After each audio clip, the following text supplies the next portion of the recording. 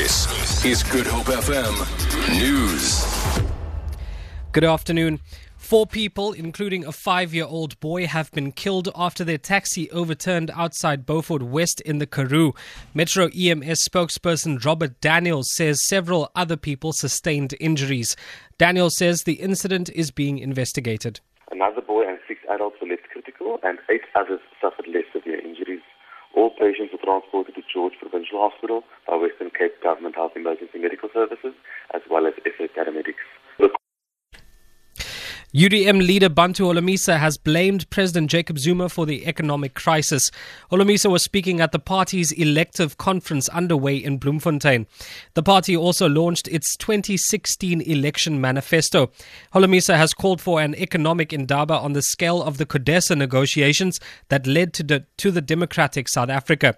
His comments come as Fitch rating agency downgraded 4 of the country's banks and the rand plummeted following the widely condemned sacking of Finance Minister Nhlanhla Nene.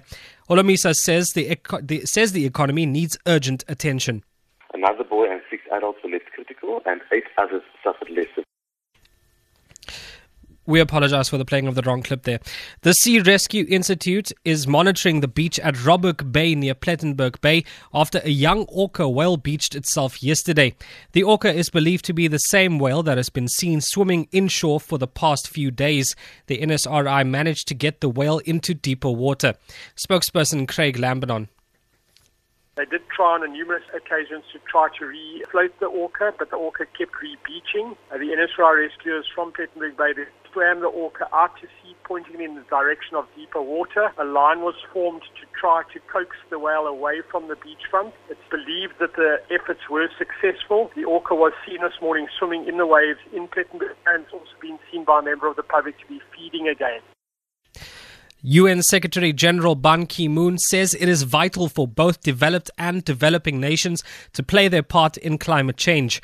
He was speaking during a special session of the global climate talks being held at the French capital, Paris. After 2 weeks of intense negotiations, a landmark proposal, Global Accord, was unveiled. It's said to seek to turn the tide on global warming. Ban Ki-moon commended the nations for submitting their climate change plans. I count on developed countries to provide financial resources for mitigation and adaptation and to embark decisively on a low emissions pathway. And I ask all developing nations to play an increasingly active role according to their capacities. I commend you all for submitting your national climate plans. For Good Hope FM News, I'm Andrew Peterson.